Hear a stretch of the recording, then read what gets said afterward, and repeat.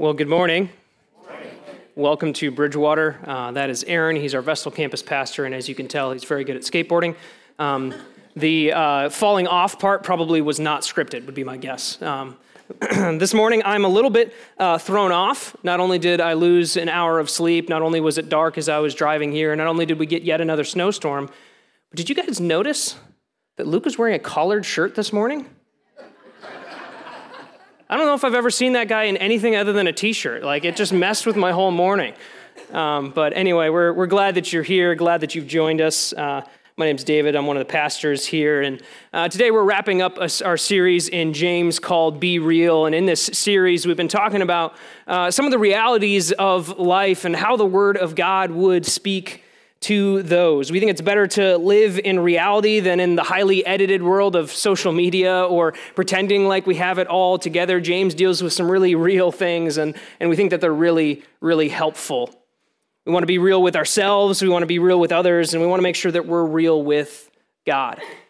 If you were with us in week 2, we talked about the process of temptation and how it can lead us astray. And in that process, we talked about desires and really how the enemy at times will use our desires to lead us astray. And in our passage for today, James is going to return to the concept of desires, but he's going to take a different angle on it. Instead of laying out the process of temptation, what he's going to do is he's going to give us 3 dangerous places that our desires can lead us if we are not careful. If we're not careful, some places they can lead us. Sometimes our desires will lead us to places that we just do not want to be.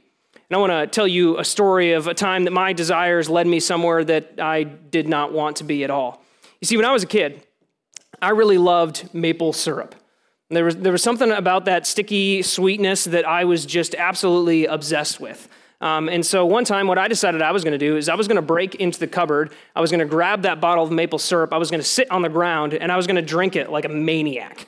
And so I did that. We actually have some pictures, not of the actual incident, but apparently this happened multiple times. We couldn't find the actual time where I was covered in syrup, but apparently I broke into the cupboard often and tried to steal some syrup. There's another one where you can actually see the bottle. If you find yourself wondering what on earth I'm wearing, I am too.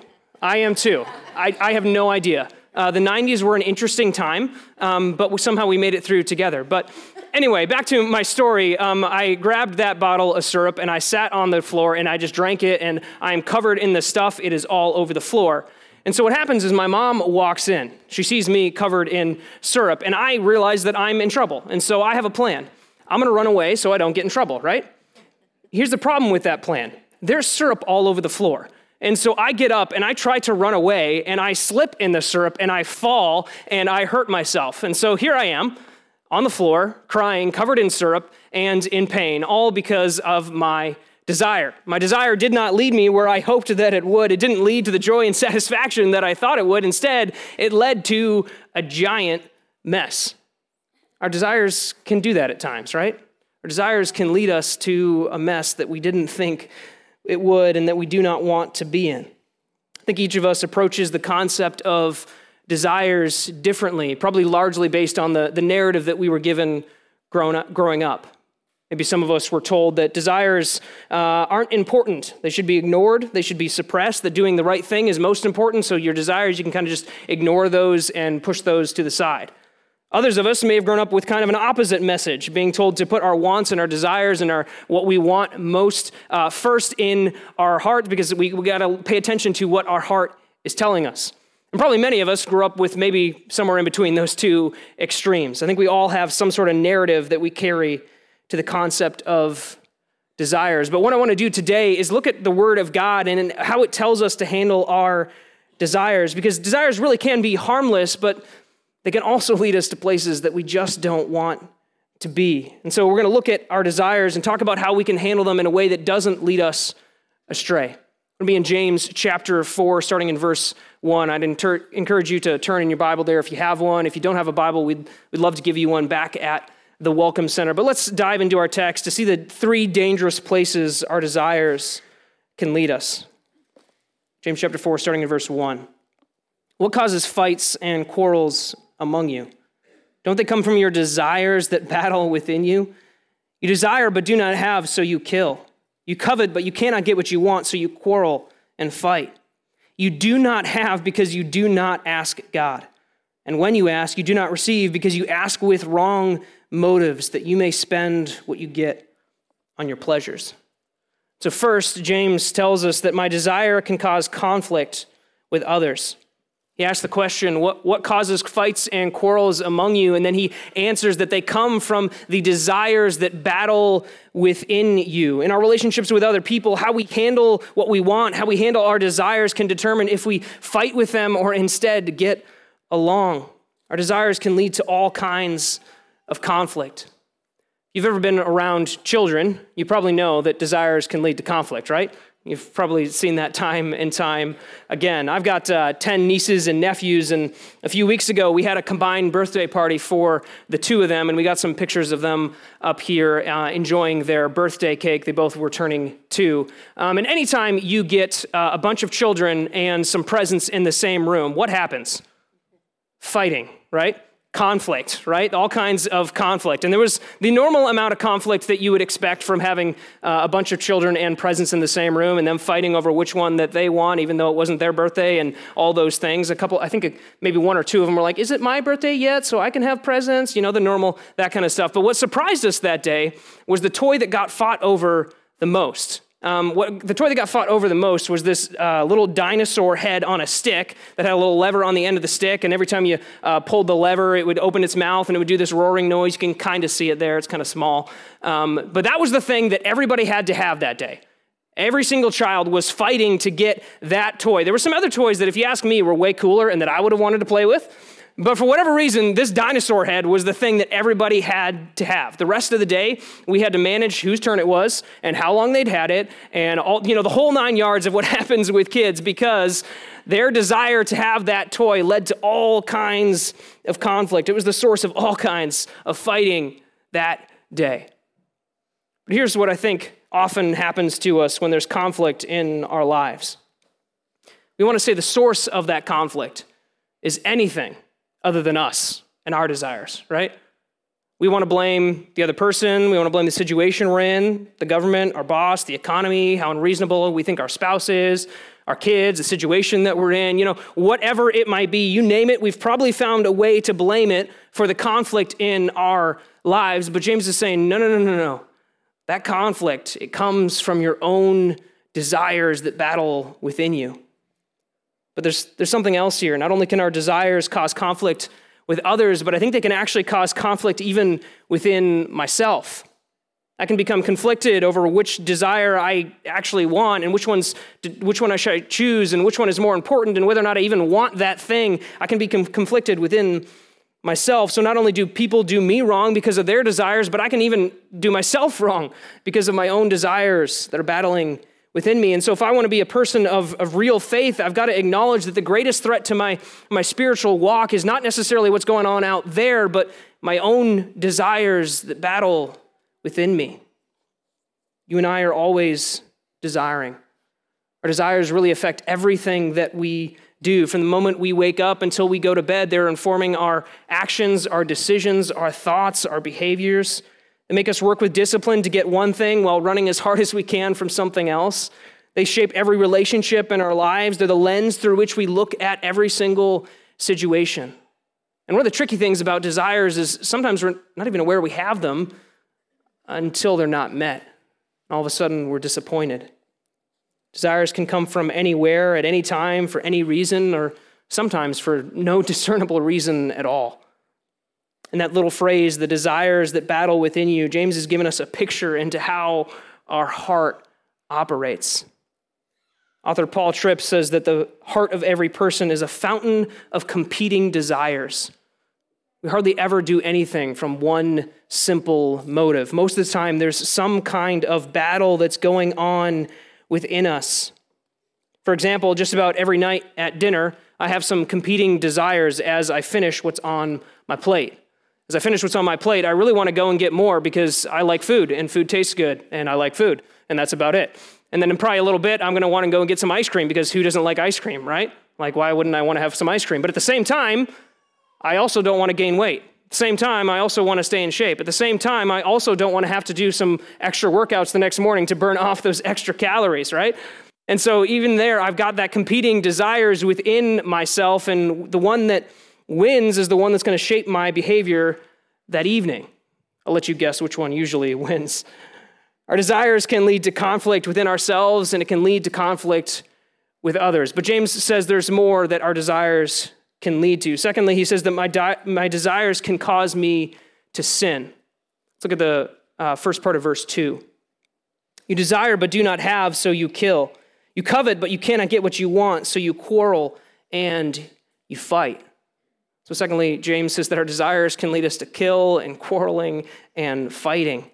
Now, you might be reading this verse and thinking, I haven't murdered anybody to get what I want, so I'm probably doing okay. Maybe James can just kind of cool down for a minute here. But I think we do allow our desires to kill all sorts of good things in our life. We allow our desires to kill our peace. Every time we allow our desire for control or our desire for safety to lead us to anxiety and worry and fear, we're allowing our desires to kill our peace. We allow it to kill our relationships every time we give in to fighting and complaining and selfishness. We allow it to kill our joy every time we give in to comparison or to envy. We allow it to kill the unity of our family or our workplace or our church when we allow our desires to become more important than anybody else's. When we give in to self-promotion and climbing the corporate ladder or trying to make our comfort or our preferences the most important, we're killing unity. Our desire can kill all kinds of good things in our life if we aren't careful. And I want to point out here that it's not wrong to desire something. That's not what James is talking about here. We talked about that in chapter 1 a few weeks ago, that you can't really escape your desires, even if you wanted to. They're a reality of our life. And while we can desire evil and wicked things, that's not exclusively what James is talking about here. What we have to realize is that desires don't have to be wrong to be destructive.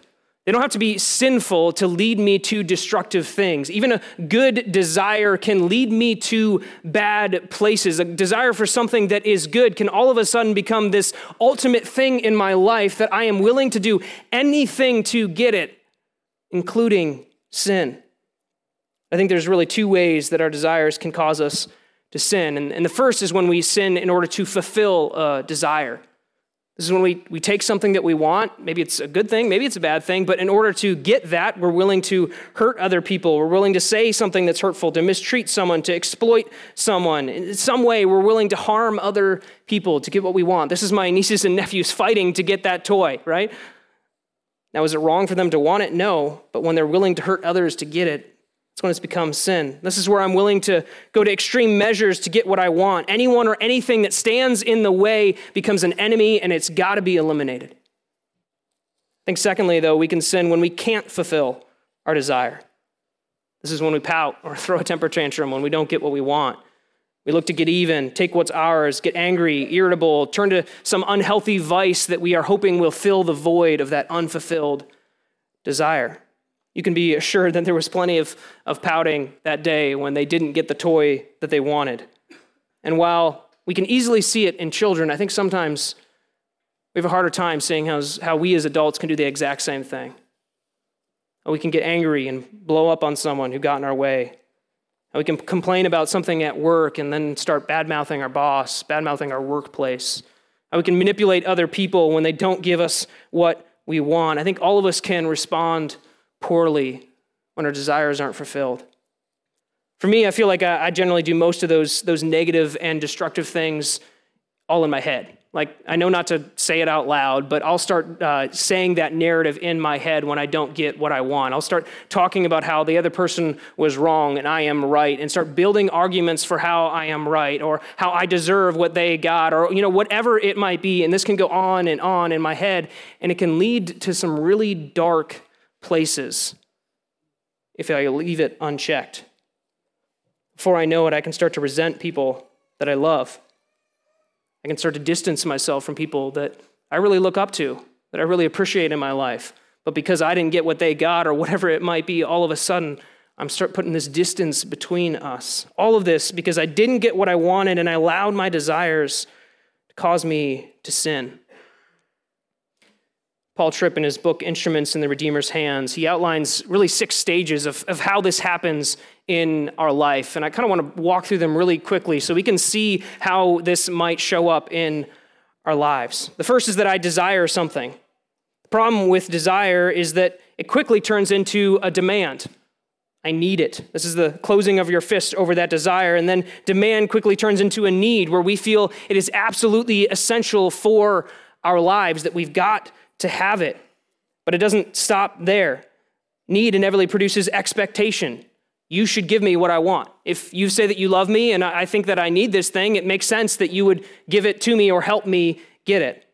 But it keeps going. I have named my desires as needs, and when you fail to meet my expectation, this naturally leads to disappointment. You didn't show up for me, and now I'm not happy. And then finally, you didn't get me what I needed or stood in the way, and so now I'm going to punish you because you didn't do this thing for me. Now I'm going to be angry with you. I'm going to respond to you sinfully. I'm going to do something in order to get back at you.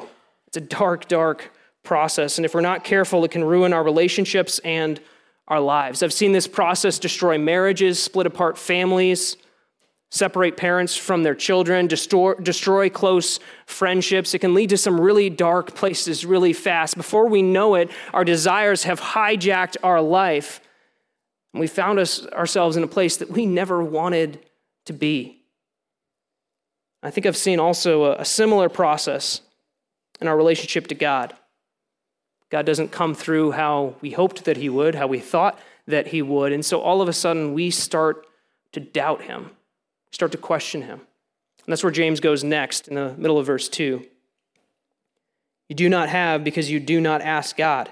And when you ask, you do not receive because you ask with wrong motives, that you may spend what you get on your pleasures. And so finally, James tells us that my desires can cause me to doubt God. He says they aren't asking God. And why aren't they asking God? Why wouldn't they go to him with what they want? The reason generally that we don't go to God with something that we want is that we've come to doubt him, right? I mean, you don't go to help to someone when you've started to doubt them. Like if your friend betrays your trust and shares information that you asked them not to, the next time you have some sort of sensitive information, you're not going to them, right? Because you've come to doubt their character. Sometimes what happens in our desires is we begin to doubt God, maybe that he doesn't care about what we want. Maybe he's not powerful enough to give us what we want. Maybe he's just too busy. Or maybe we know that our desire is wrong and we don't want to go to him with the wrong desire. We think he might get mad at us or something, and so we don't go to him. Regardless of the reason, we're not going to him in prayer. James goes on to say that sometimes we actually do go to God, but we do it with the wrong motives. Instead of going to him as God, we go to him more as like a vending machine. Our prayers aren't really prayers. They're more of demands that we expect something from God. We just want him to deliver to us what we want, and we don't even stop to ask what is best for us or what his will for our life might actually be. But you see, God isn't some cosmic vending machine. He's Lord of all the universe, and he's our good heavenly Father who knows what's best for us. And sometimes the things that we want, they're not best for us. In fact, sometimes the things that we want are quite terrible for us. And like a good and a loving father, sometimes he withholds those things because he knows what is best. He knows what is better for us and what's going to lead us into happiness and to joy and into life. And so we ought to go to God with our requests, but with an understanding that he knows what is best and he's going to do what is best. Sad truth about desires is they can cause us to deny what we know because of what we feel in a moment. If God doesn't give me what I want, it's easy for me to start to doubt him. I think there's 4 primary ways that I doubt God when I'm in this situation. I think I've seen other people struggle with this too. I don't ask God because I doubt that he's good. I doubt that I can trust him. I doubt that he loves me, or I doubt that he's in control. And when I doubt God in any of these 4 ways, I am believing lies from the enemy. I'm letting my desires lead me to a place that I never thought I would be. I'm believing lies. And so there are 4 truths that I need to come back to when I have started to doubt God. These are really 4 anchors that I must hold on to in the middle of the storms of life. When God doesn't show up the way that I thought that he would, there are 4 anchors that I can come back to every single time. God is good. God is loving. God is faithful. And God is in control.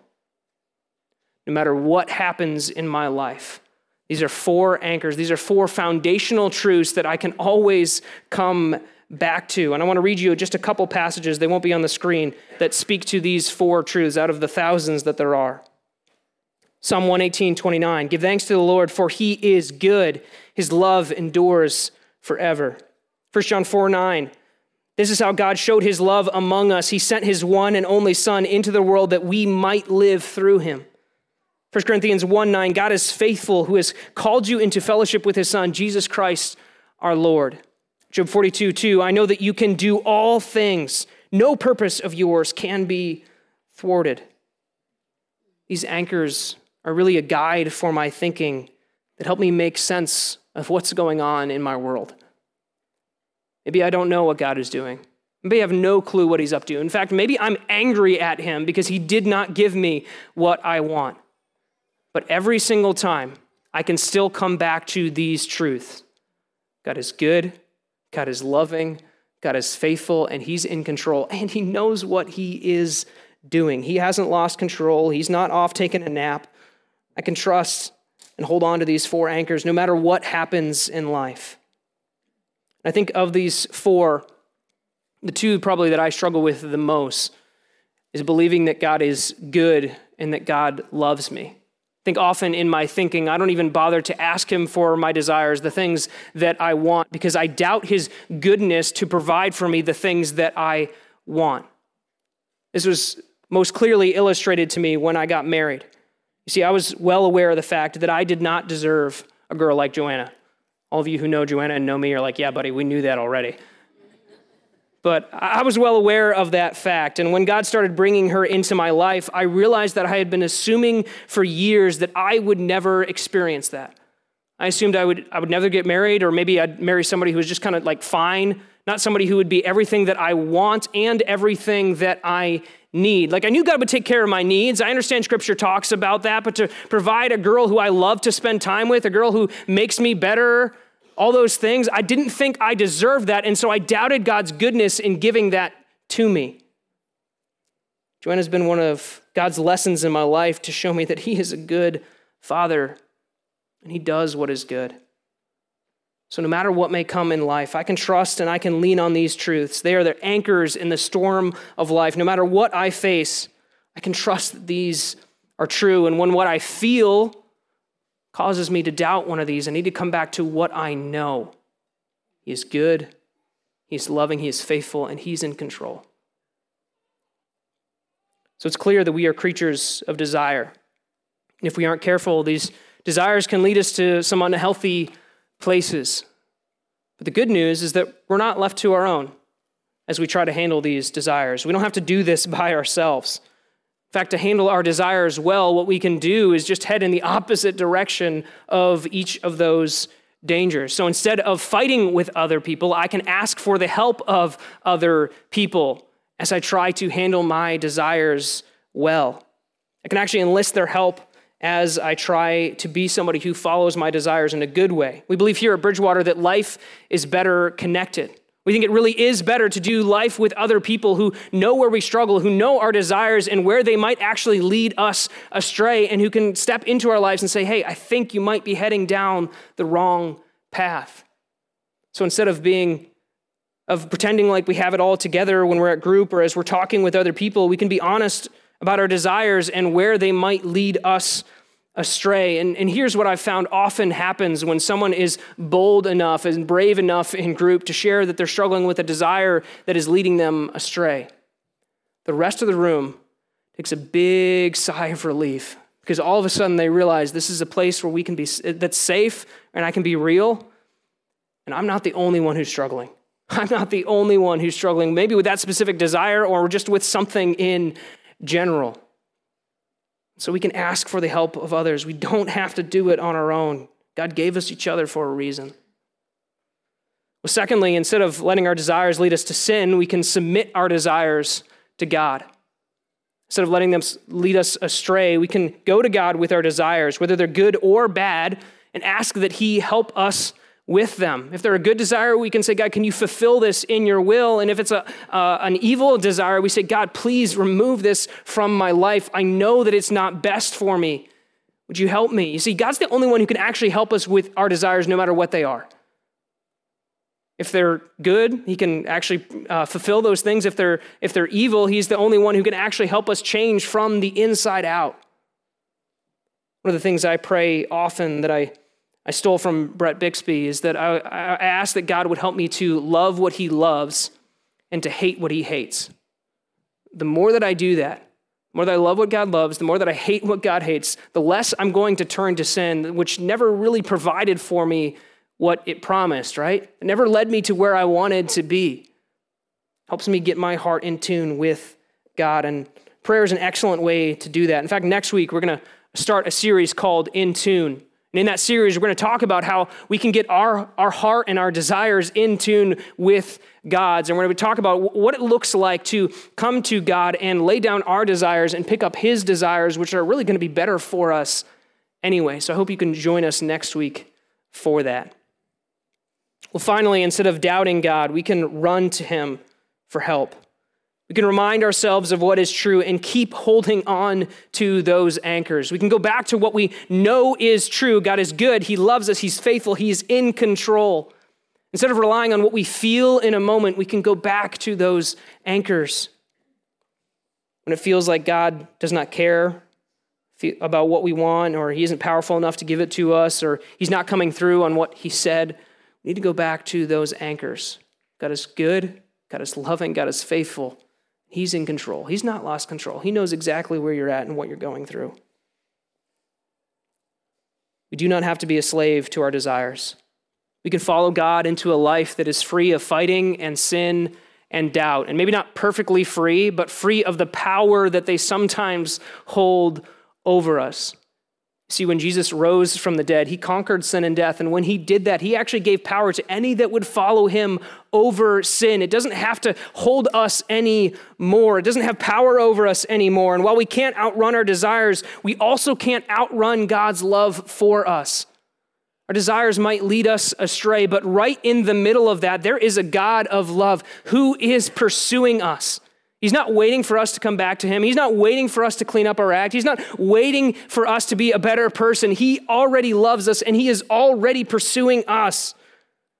So no matter where your desires have led you this morning, no matter the mess you might be in, today you can start on a new path with Jesus.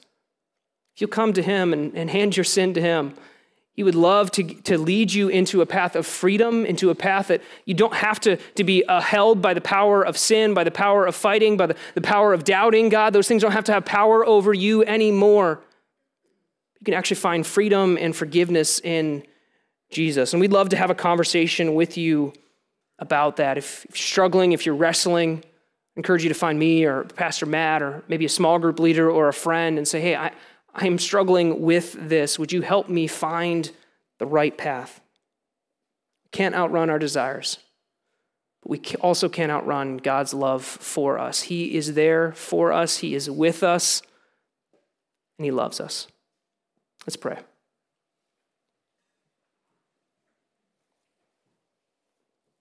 Father, we thank you that your word gives us warnings. Your word is very clear. And it shows us where our desires can lead us if we let them go unchecked and unchallenged. Thank you that it gives us example after example of how that can happen in our lives. And Father, we come to you knowing that at some point, all of us have let our desires take us to places that we didn't really actually want to be. Father, we know that all of us have done that, and yet in the middle of that, you are a God of love who has pursued us in the middle of our desires and has actually shown us a better way, a way out, a way that leads to freedom and joy in life and really everything that we wanted in the first place. Father, we thank you so much for the sacrifice of Jesus because of what he has done for us. No matter what mess we might be in because of our desires, there is freedom and forgiveness to be found. It's in Jesus' name that we pray. Amen.